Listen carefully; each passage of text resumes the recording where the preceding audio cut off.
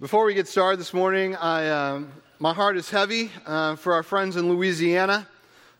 16 years ago to the day, today, Hurricane Katrina affected New Orleans, and they've got a Category 4 hurricane bearing down on them right now. Those of us who went to Lake Charles are grateful that our friends in Lake Charles are going to get a pass this time. But I have dear friends across the greater New Orleans area that we worked with after Hurricane Katrina, and I know many of you are aware of that, aware of the loss of life that happened in Afghanistan this week, the the earthquake that happened in Haiti recently, and there's just a lot that wears us down. And as we look at what's happening in the world around us, and I just want you to know this morning, it did not catch God off by surprise. He didn't wake up this morning and go, what's going to happen in New Orleans? He already knows. And he is already at work, and I know that he will use even difficult circumstances like this for his kingdom purposes, just like he's going to use difficult circumstances that happen in your life for his kingdom purposes. But before we jump into the message, I just want to pause and pray. Pray for some of these people, these things that have been affected just recently. Heavenly Father, we think of those down in the New Orleans area, in and around Louisiana and Mississippi, and Lord, I just pray that you put your hedge of protection around them. Lord, that the church there would be strong, that you would strengthen them, that you would use them as you did after so many other storms and natural disasters to be a light and a testimony to you in a dark place and in a heavy season. Lord, be with the families of those who lost servicemen and women this week in Afghanistan. We pray for that situation, for the believers in Afghanistan, Lord, again, that you'd put a hedge of protection around them, that their faith would be strong and you would use them as a light and a testimony in that dark, dark place. God, there's so many things happening in our world that weigh on our hearts and minds, but again, Lord, this morning we ask that you would help us to lay those aside, to focus on you, your power, your glory, and your word. In Jesus' name, amen.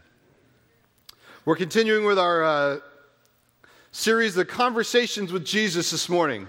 And it's interesting how often we become a spokesperson for a product or something that's affected our lives positively, right? I remember my first year of marriage, we were living up in Seattle Federal Way area, and of course it rains a lot more over there, and I had this old beater Chevy Chevette car. Lights were terrible on it, the windshield wipers were terrible on it, and I'm driving at night, and it's dark, and it's rainy, and I saw this advertisement for this product.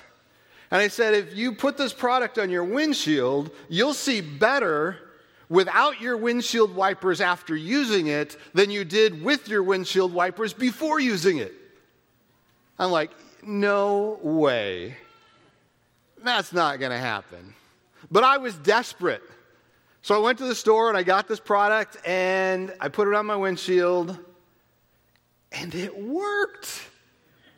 It was amazing. I couldn't believe how well I could see, especially driving at night in the rain. And I was like, man, this is awesome. And I told other people about it. Matter of fact, when we moved overseas, I bought several bottles so I could take it with me because I knew I couldn't get it where I was going. I was sold. And I told everybody about this product that helped me see better, right? How many of you have been on a weight loss plan that really worked for you? And you're like telling everybody about it because you're shedding the weight and it's life transforming. And it just comes out of you. You can't wait to tell people about this great thing that's happened. There's some people in our church who sell a cleaning product. And I was like, I don't know. When we moved into our new house, we were given a whole starter pack of this stuff. And I'm like, this is great. Cleaning's so much simpler now and so much easier. When something affects our lives, what do? We tell people. We can't contain it. It just comes out. The fellow in our story today who has a conversation with Jesus, this is kind of what happens to him. He's transformed. And so he testifies to the transformation. But let's back up and we'll just kind of walk through this story as it unfolds in Mark chapter 5. So Mark chapter 5, beginning in verse 1, we'll just take the first few verses right off the bat here.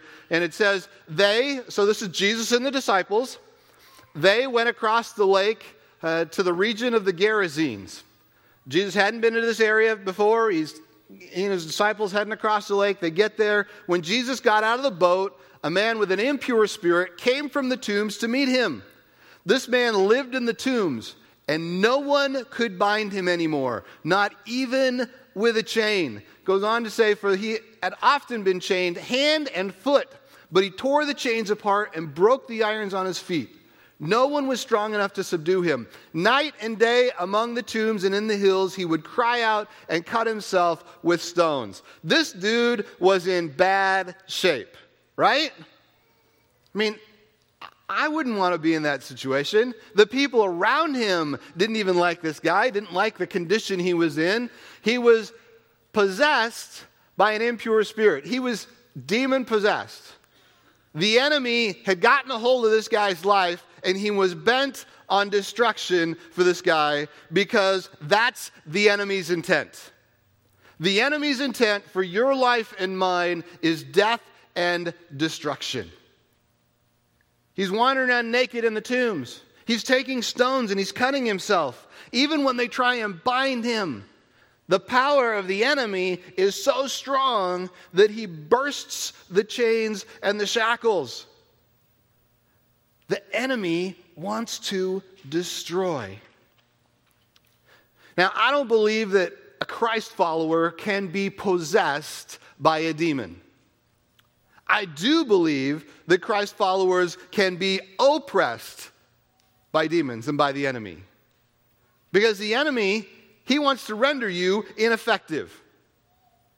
He doesn't want you telling the good news about what God's done for you. He wants to render you ineffective. He wants to bind you up in chains. He wants to put you in bondage. Luke chapter 22, verse 31, Jesus tells Simon Peter, Simon, Simon, Satan has asked to sift all of you like wheat. Now, one encouraging thing that we're going to get to later on is Satan asked. So there's somebody with greater power than Satan. But the enemy is after Peter and the disciples saying, man, I'm going to take these guys out. I'm going to sift them like wheat. I'm going to show you, Jesus, that they don't got what it takes. 1 Peter 5:8, Peter tells us to stay alert. Be alert and of sober mind. Your enemy, the devil, prowls around like a roaring lion. What's he doing? He's looking for someone to devour. Think of that imagery. He's not looking for someone to maim. He's not looking for someone to give him a cut. He's looking for someone to devour. That's his intent. His intent is to take you down. And all we have to do is look around the world and we see he's pretty effective at it, isn't he? Putting people into bondage. Some of you know that my girls battled anorexia for several years when they were younger. And it's interesting as we started to investigate that, a lot of people think, well, anorexia it's just an eating disorder and, we just need to snap them out of it and get them to eat and they'll be okay. There's actually, if you delve deep into anorexia, there's a demon named Anna. People heavily involved in anorexia, they pray to the demon Anna. They try and do penance to the demon Anna. If they've eaten and they shouldn't, now they have to do penance to the demon Anna because they are locked in bondage.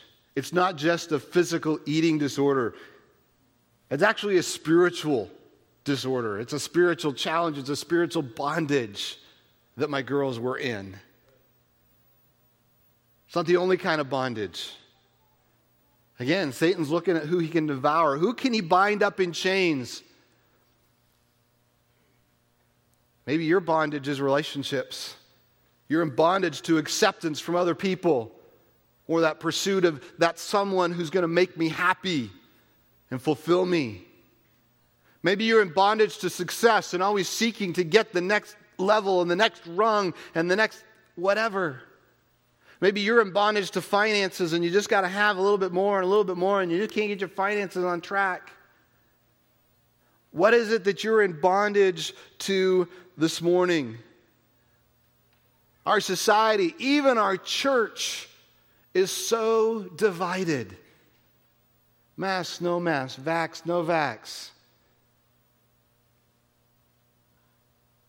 Are we so in bondage to our opinions about a certain thing in a certain way that now we're not even having an effect on the world around us because we're too busy fighting and arguing about our opinions among ourselves?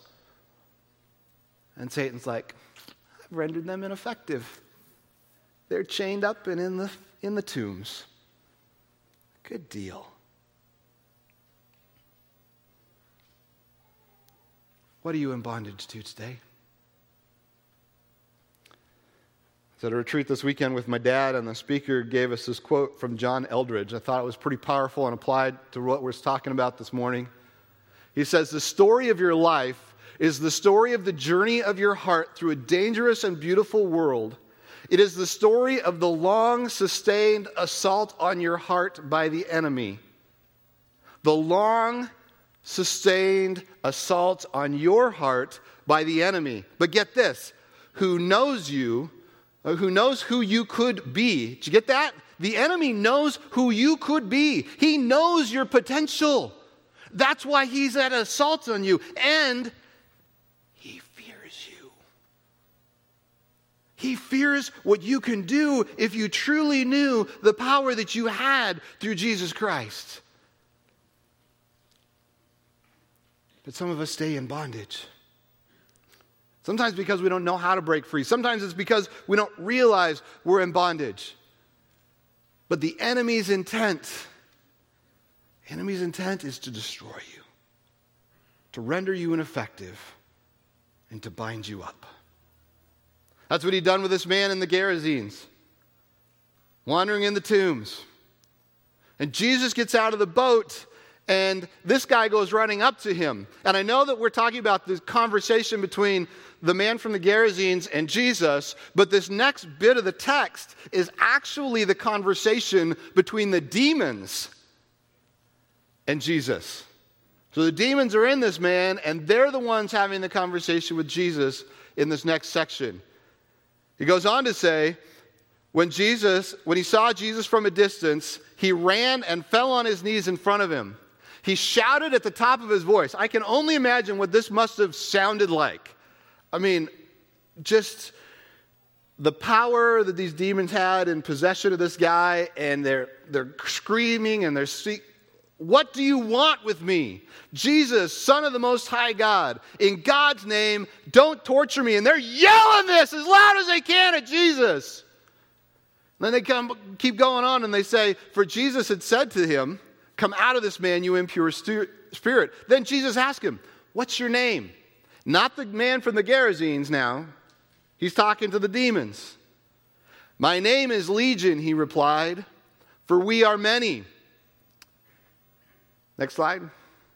And he begged Jesus again and again. Again, this is the demons, begged Jesus again and again not to send them out of the area. There's a couple things you've got to catch out of this little dialogue. Can we go back to the first slide of the verses for a sec? What do you want with me, Jesus, Son of the Most High God? So these demons knew who Jesus was. They were well aware of the fact of who this guy that just got out of the boat was. They knew it was Jesus. They knew that he was the Son of the Most High God. Isn't that amazing? The demons knew who Jesus was. They knew his power. And actually, in that culture, you used someone's full name to try and gain the upper hand and leverage and power over them. You know, it's like when you're mad at the kids and you use their middle name. Brian Charles. What? Everybody watching knew what the demons were trying to do right here. They're trying to gain the upper hand. That they're in the position of power and authority. That wasn't the case, was it? Even when Jesus asks them what their name is, in the next slide, it says, my name's Legion. We're just going to keep it short and sweet. Again, that power play going on. And then that last verse, Notice what they did. They begged Jesus again and again. You know what they were doing? They were praying. Right? Begging Jesus, asking Jesus, making a request to Jesus. Isn't that what prayer is? So these demons knew who Jesus was, knew what power he had, begged and prayed to him. But their lives weren't transformed. Why would that be? It's because knowledge isn't enough. Just knowing who Jesus is isn't enough. Just knowing what the Bible says isn't enough. Being able to argue different passages and different stances isn't enough. It's about surrender. It's about saying, Jesus, you're in charge. Jesus, I need you to take control. Jesus, I can't do this on my own. Jesus, I need you to set me free. We got to move from that point of knowledge to surrender. Are you ready to surrender to Jesus? Because if you're ready to surrender, the good news about today, about the world, about your life, is that Jesus has the power to transform. There's no amen in that. Jesus has the power to transform your life. He has the power to transform our church. He has the power to transform our community, our world. He has the power to transform Afghanistan. Do you truly believe that? That's the power that resides in Jesus. And we keep going with the story here in Mark chapter 5 and verse 11. A large herd of pigs was feeding on the hillside nearby. And the demons begged Jesus. Again, they're praying. Send us among the pigs. Allow us to go into them. Don't you find it interesting? The demons were afraid of going to the abyss. And they knew what it was about. You think we'd be even more so? The demons begged Jesus, send us into them. And so Jesus did. He cast them out, sent them to the pigs. Keep going. He gave them permission, and the impure spirits came out and went into the pigs. The herd, about 2,000 in number, rushed down the steep bank into the lake and were drowned. Man, that'd be a stunning sight, wouldn't it? All of a sudden, these pigs get all freaked out and take off running. We said the enemy's intent is to destroy, right? Because even these pigs, innocent pigs, what did they do? They destroyed the pigs. How much more so is he seeking to destroy you? Those tending to the pigs ran off, I can imagine. I mean, I would have too. Whoa, what's going on? Reported this in the town and the countryside, and the people went out to see what had happened. When they came to see Jesus, they saw the man who'd been possessed by the legion of demons. Feared, this man that they feared, that was just this wild torrent of a man, cutting, screaming. He was sitting there, dressed and in his right mind, and the people were afraid because they'd just seen something. They'd seen the power of God work in a way that they had no concept of. Those who had seen it told the people what had happened to the demon-possessed man and told all about the pigs as well. And then they asked Jesus, can you leave? They were overcome by the power of Jesus to transform. Jesus just spoke the word. And these demons who tried to grab the upper hand, who thought they had the power, who recognized who Jesus was, they had to yield. Because Jesus has the power. They didn't. Whatever has a grip on your life doesn't have the ultimate say. Whatever you're in bondage in, whatever's holding you back, that doesn't have the say. Jesus has the final say. And a lot of people say, well, why did Jesus send them into the pigs? That seems kind of cruel, ruins people's livelihood, killed all those pigs. And some have tried to say that it was because, it was against Jewish law, pigs were, but the area they were in was actually a Gentile area. So there's nothing that tells us that these pigs were owned by Jewish people kind of going against the law of the Ten Commandments. I believe Jesus sent them into the pigs because if Jesus just sent them into the abyss, people around watching wouldn't have understood and recognized the power Jesus had. But by sending them into the pigs, and that whole herd of 2,000 pigs running off the cliff, everybody watching, there is no doubt what just happened. And that Jesus transformed this man's life. That's the business Jesus is in. That's why he came to this earth. Why did he come and live among us? Why did he let people abuse him and spit on him and whip him and hang him on a cross to die a terrible, horrible, ugly death? Why did he do that? Because he wanted to transform your life. Because he knew that only by dying on that cross could he take your sin and mine upon himself.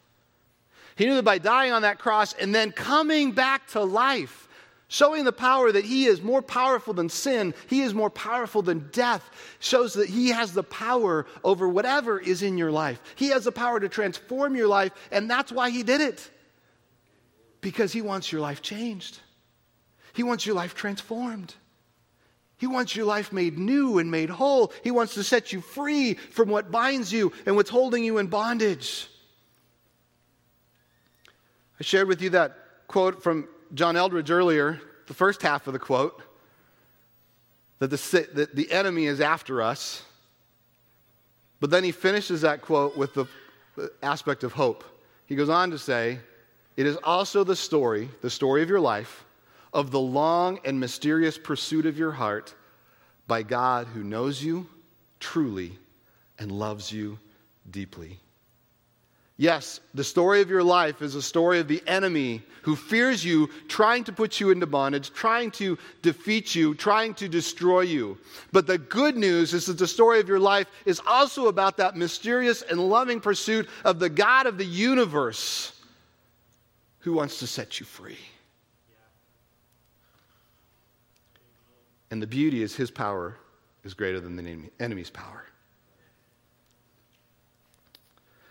I may have shared this story a few years ago, but coming back to my girls battling anorexia and the spiritual battle that is. I remember one night in particular, we were at the grandparents' house and we'd had a battle over food again, and Christina ended up on the bed in her bedroom, cross-legged, hunched up, huddled over, fist. And we ended up going in and starting to pray with her. And by the time we were done, Grandma and Grandpa were in there, Mom and Dad were in there, her brother was in there. We were praying over her. Praying for freedom. Praying for release. But we had to come to her and we say, Christina, we can pray over you all we want. But you're the one. You're the one who has to tell Satan he has no power.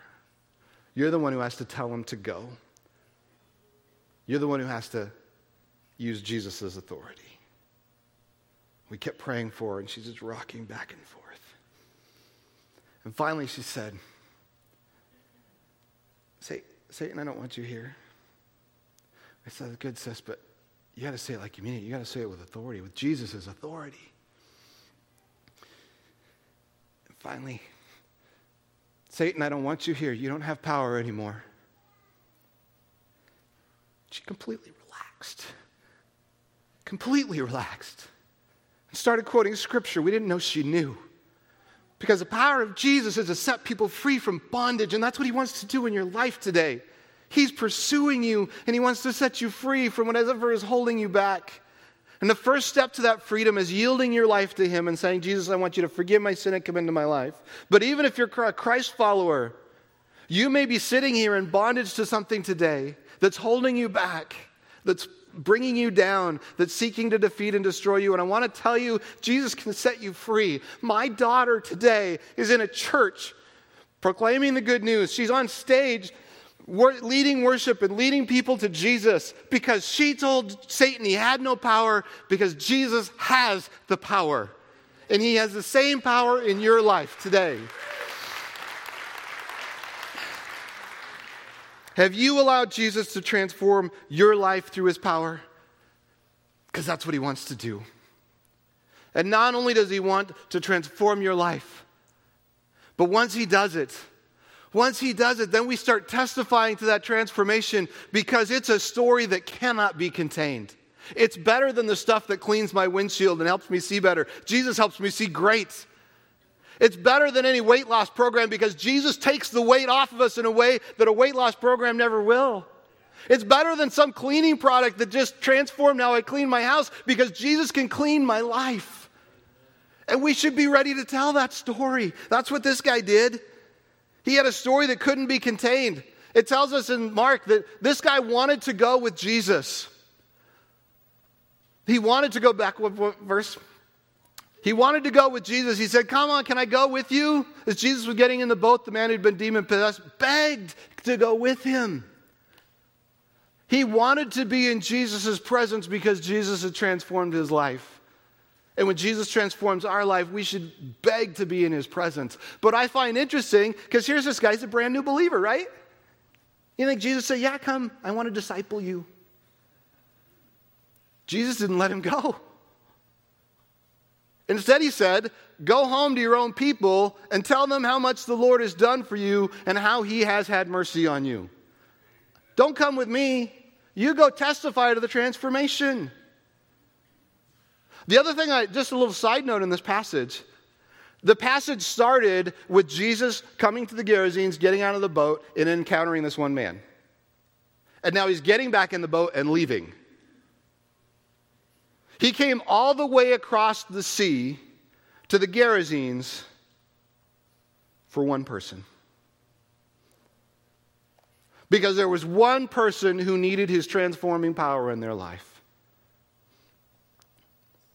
Jesus would have come all the way down to earth, died on the cross, and come back to life if you were the only person to ever accept him.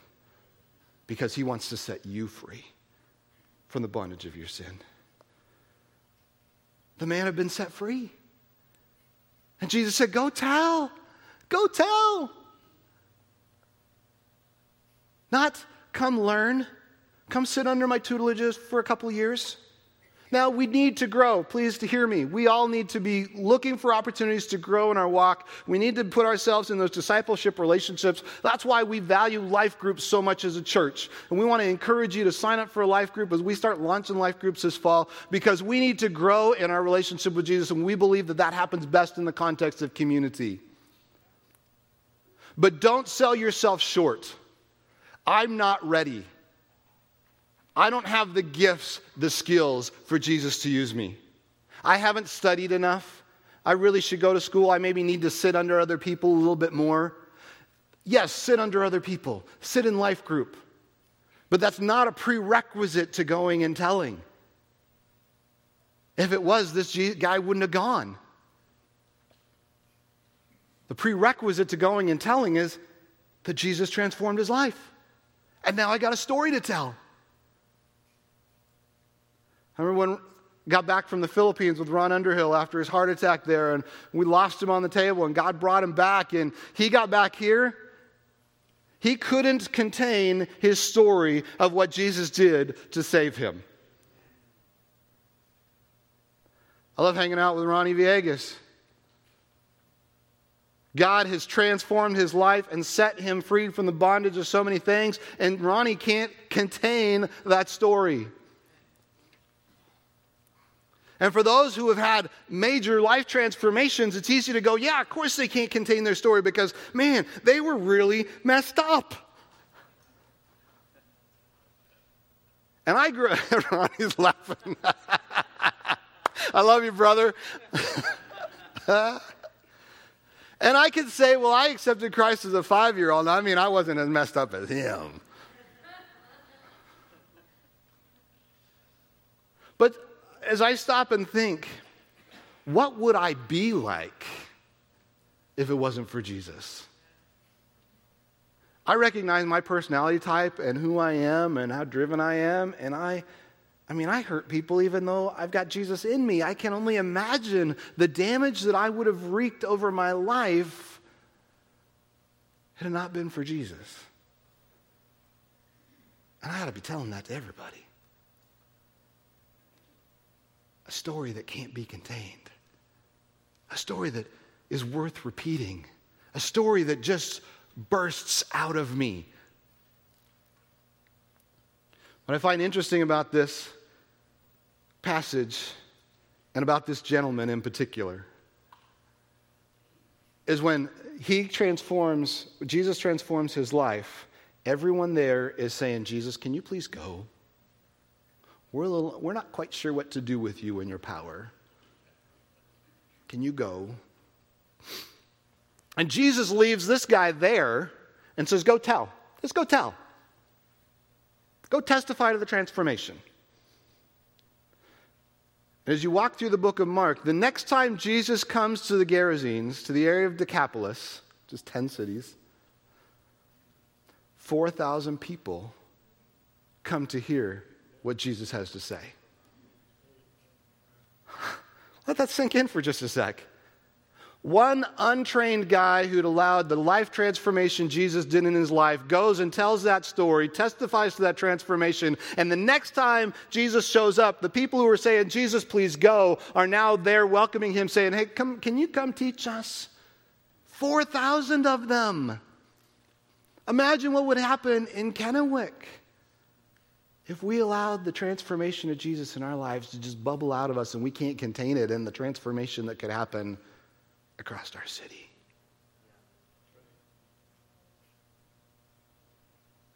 This morning, I want you to know that Jesus wants to set you free. We're going to jump into a period of worship here in just a sec, but my hope and prayer is that whatever has you bound up, whatever is holding you back, whatever Satan is trying to do to defeat you, that you'd give that to him and you'd invite him in and you say, Jesus, I surrender and I want freedom today. The song we're about to sing, Death Was Arrested. And there's a declaration in there about free, free, forever I'm free. That's what we need to live as believers. Not, man, I'm a sinner and I'm struggling and by God's grace, hopefully I'll get there. No, Jesus has set you free. He sets you free and we need to live in that. And if he hasn't set you free, we're going to have a prayer team at the back corner and the front corner, and we want to pray with you, and we want to pray that you would be set free. And then we need to testify. Testify to that transformation in your life. Who is it? Who is it that Jesus would have you share that testimony of transformation with? Your neighbor, your coworker, your relative. Let it bubble out. The woman at Starbucks. Let it bubble out. I just can't contain it because Jesus has set me free. Heavenly Father, thank you. Thank you that death was arrested. Thank you that sin was arrested. Thank you that the enemy was arrested, that he no longer has power because you have a greater power. Lord, if there's someone here this morning that has not trusted you as their Lord and Savior, I pray that they would make that decision today. They'd come and pray with someone and we can help them know that they can be free. If somebody's struggling with bondage, Lord, I pray that they would release that to you. They'd surrender it to you. They'd ask for your power to come and set them free.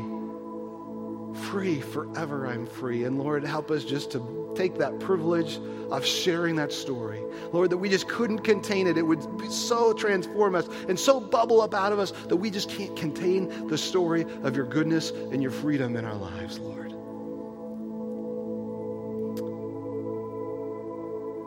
Help us to be the greatest spokesperson for Jesus, the most life transforming person there ever was.